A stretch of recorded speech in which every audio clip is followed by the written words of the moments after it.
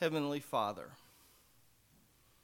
our one true Father, we come to you today thankful for our earthly dads and thankful for who you are and being our ultimate Father, for providing and taking care of us always. We love you, Lord.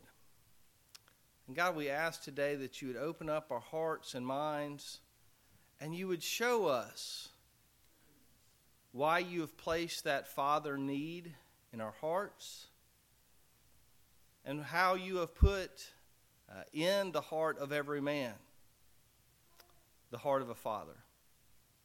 Lord, we pray and we ask all these things in Jesus' name. Amen. You can be seated.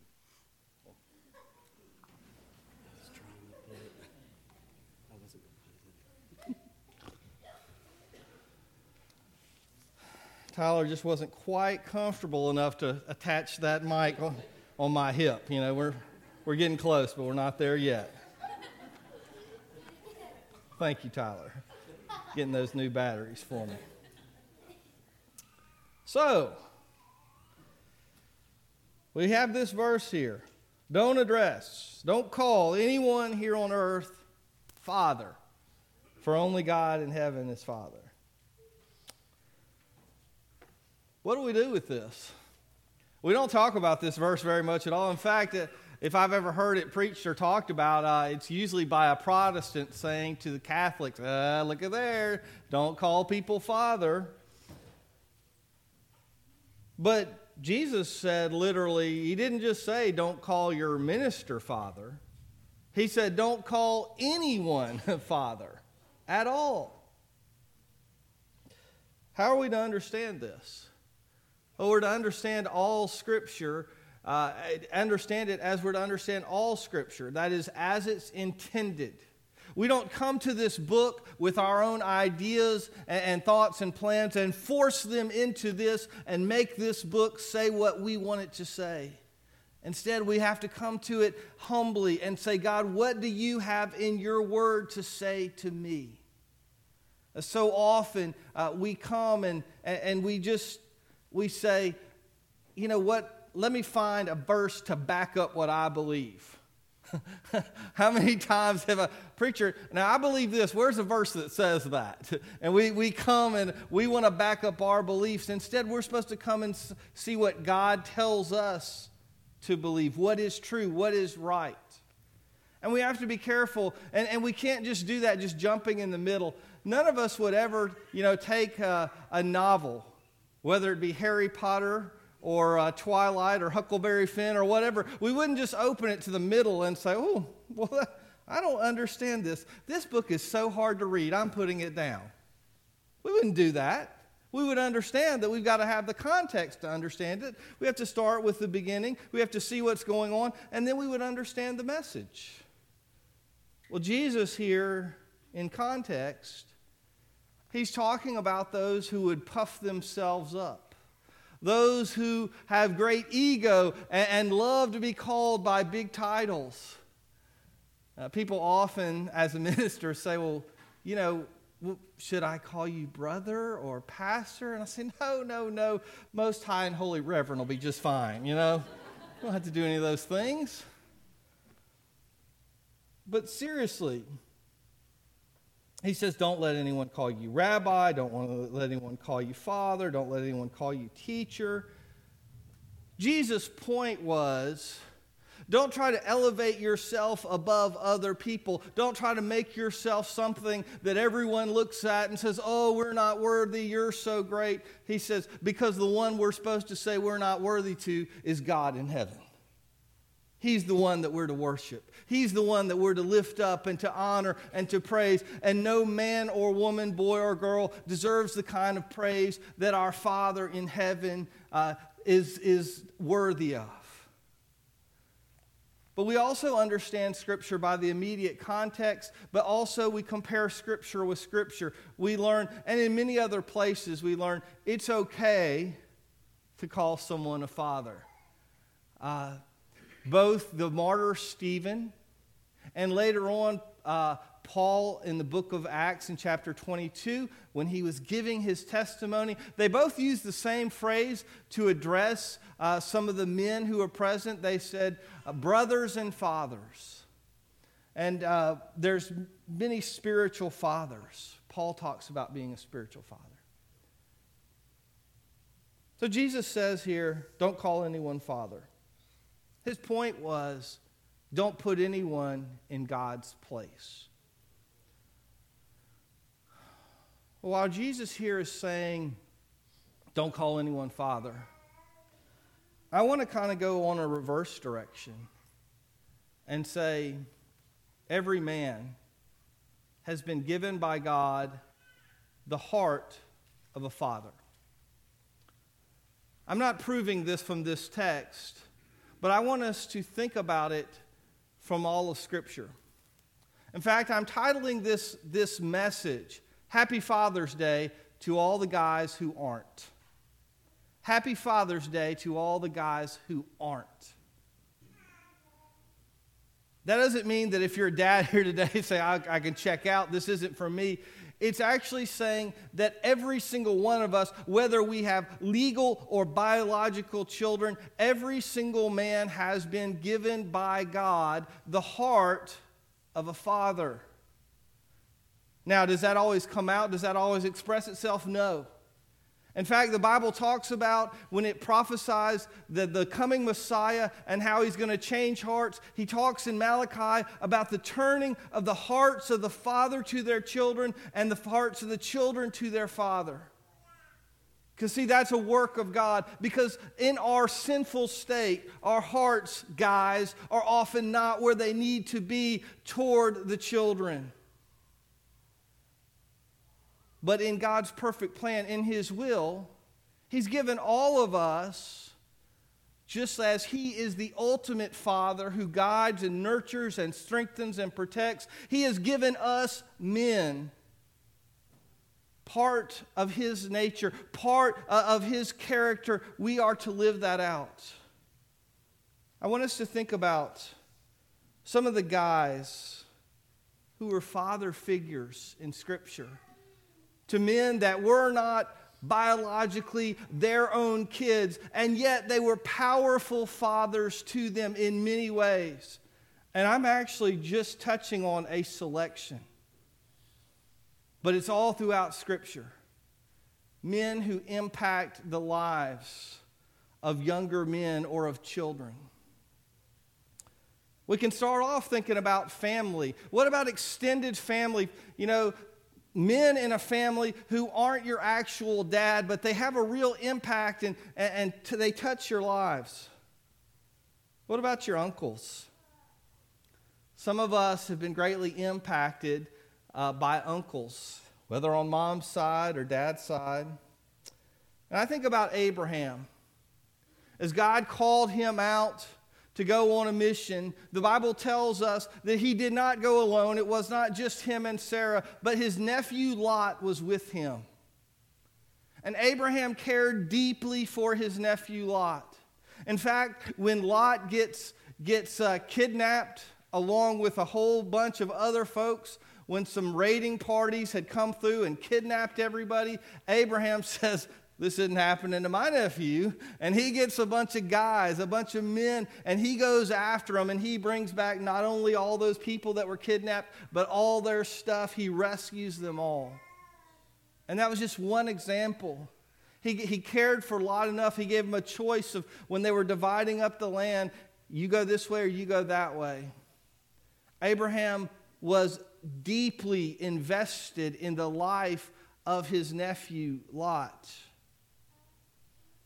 What about cousins?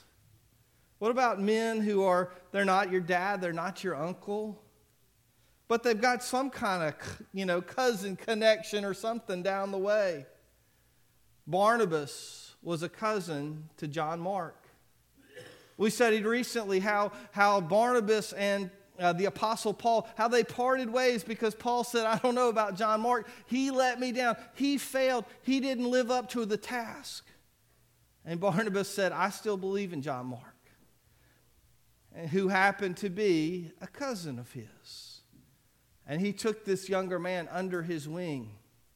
And he continued to mentor him and to teach him. And later on, John Mark, we know that he actually, later on, he kind of apprentices under the Apostle Peter as well. He goes on to write the Gospel of Mark. He does great things because godly men invested in his life.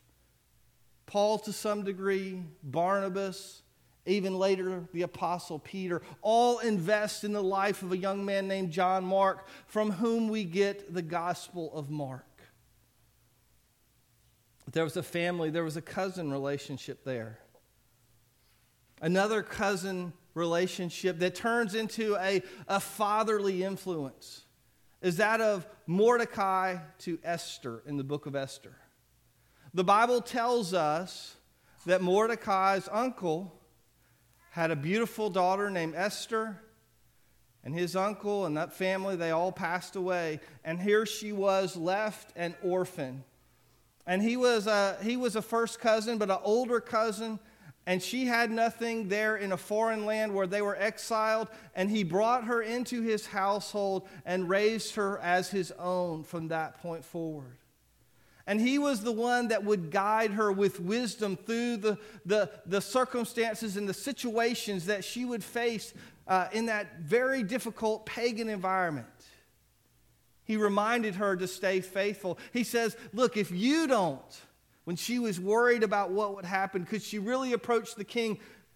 Because if she did and the king didn't welcome her, if she went uninvited, she could be killed. And she worried, I don't know if I can do this. And he says, look, if you don't help, salvation's going to arise somewhere for the Jews. God will take care of his people.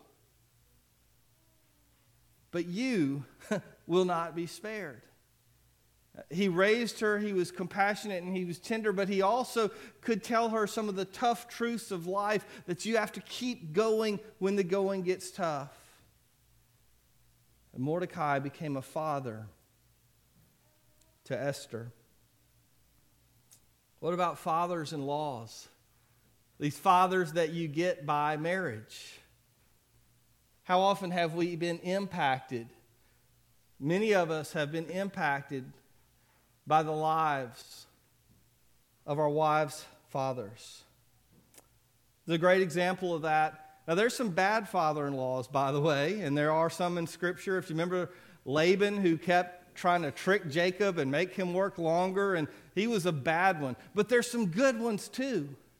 And one of those really great father-in-law, fathering type situations was a man named Jethro.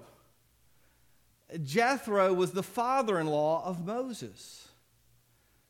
At the beginning, we don't know a whole lot about him. Just, Moses, remember when he killed that Egyptian and he runs to the backside of the desert where he stays 40 years? Well, he's not there all by himself. He meets a young woman that he ends up protecting. He protects this young woman and her sisters from these shepherds that are trying to drive off the sheep that they're tending. And they get back home and they tell the story to their dad, Jethro, that, hey, we had something interesting that happened today, Pop.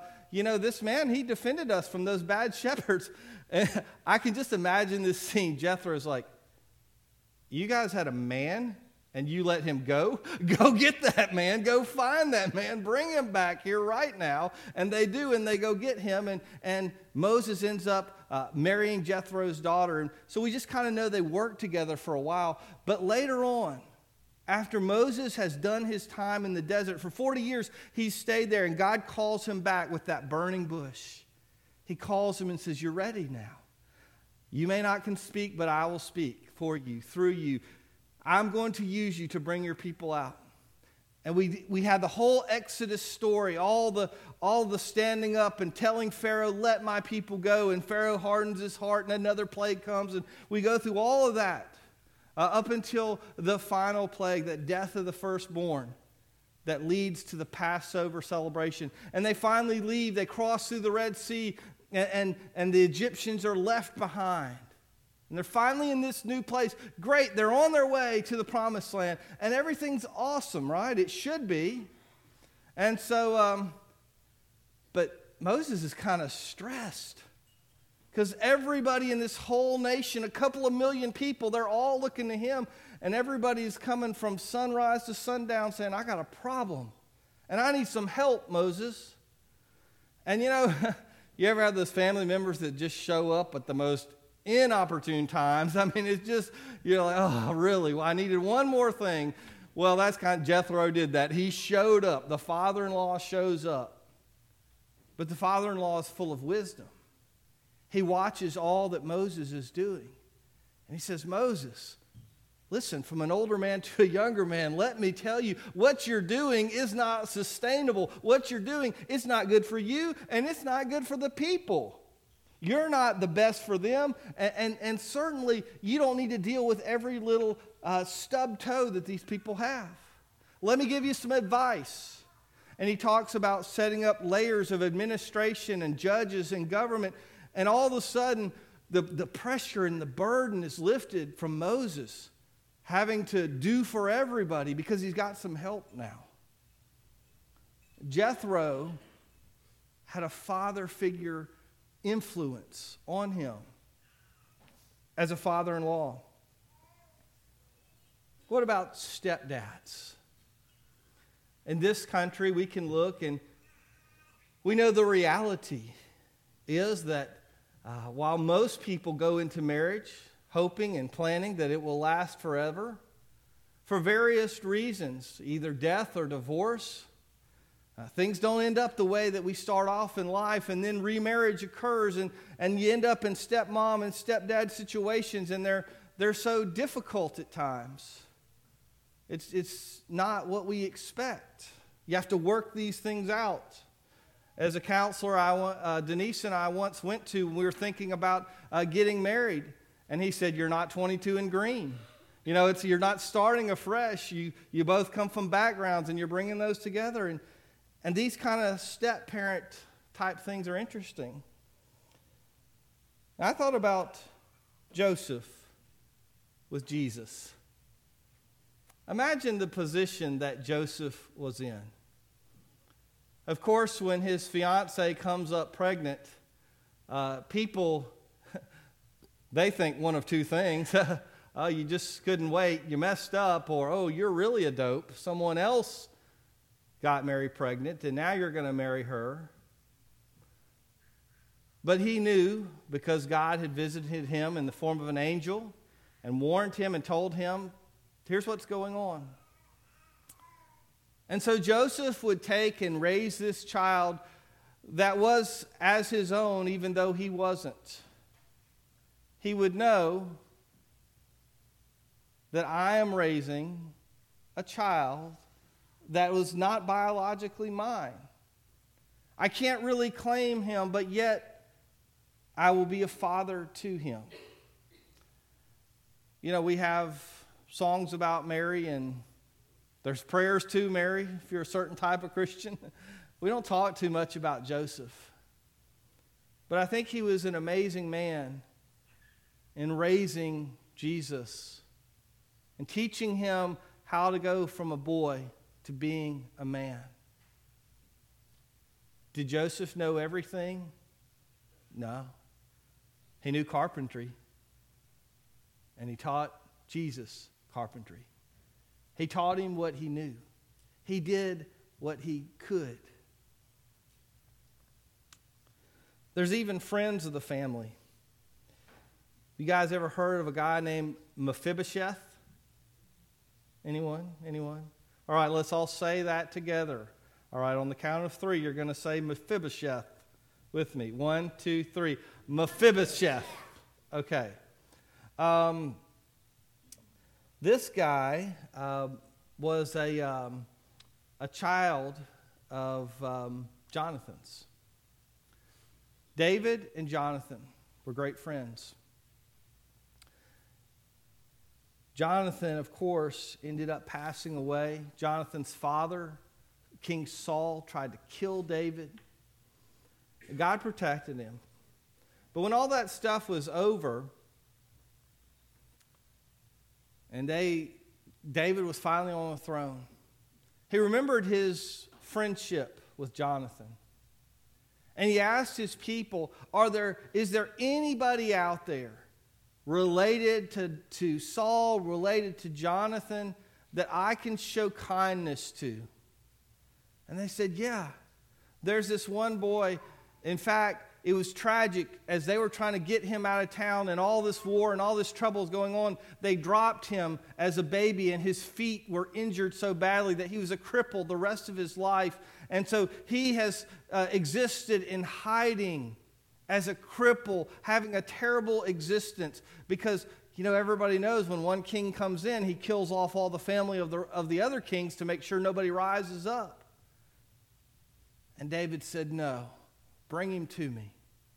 And can you imagine that man, Mephibosheth, as he comes into David's presence and he's thinking, I've been running, I've been hiding, I'm scared because I'm about to die, but maybe I'm just tired of running and maybe it's okay that he's going to end it all. But instead, David looks at him and says, because of the friendship and love that your father and I, that close bond we had, I want to show kindness to you, Mephibosheth, and you're going to sit at my table for the rest of your days.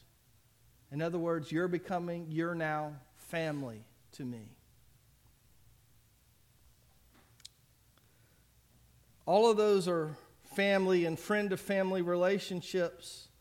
And even beyond that in Scripture, there are all sorts of mentors. Eli was a mentor to young Samuel who came to stay with him. In fact, he turned out to be a better father figure to Samuel than he was to his own children. He had sons.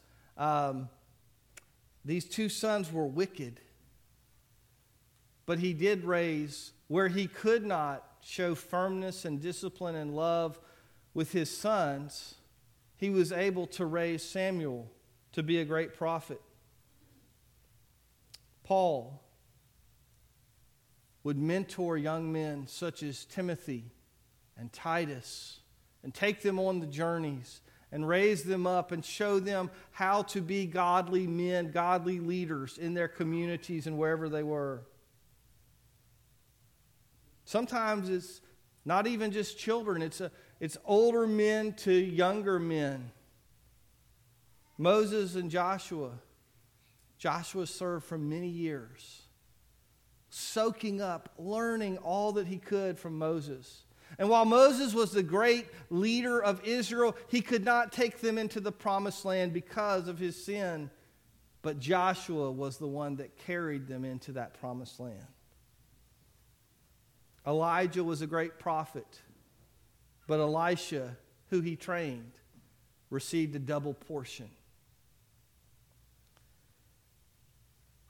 We know the word mentor because of the ancient Greek story of the Odyssey. In that myth, there was a man named Odysseus who was going off to fight in the Trojan Wars, and he knew that his son Telemachus was not yet old enough to go off to war with him, and he knew he had to go, but he also knew he had a responsibility to his son Telemachus.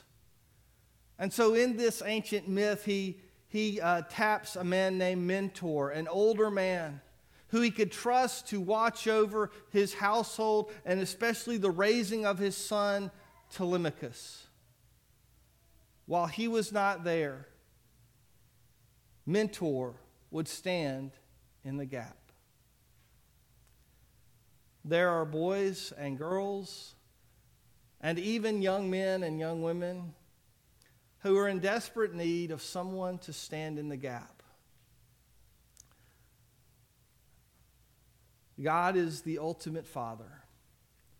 And men, He has given you and I His heart, His role for reaching out and touching, having compassion upon, loving, working into the lives of children and young people. He's the only ultimate true Father. But He's called us to be like Him. The Bible says I will carry you. As a father carries his child, so I will carry you. And all of us at times need carrying. Men, he's called us to stand in that gap. Sometimes that's tough.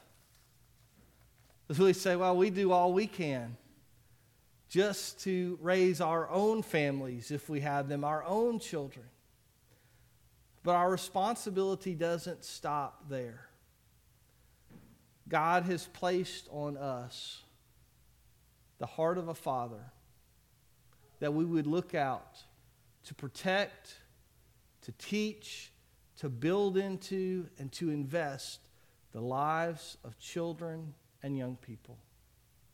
God's called us to that. We've seen it in all these stories. And the question simply is today, will we step up to the plate?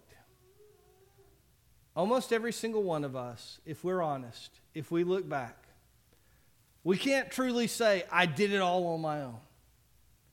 Because along the way, there were men who were there for us, who invested, who listened, who spoke wisdom, who spent time with us, who helped us get a little further along the way.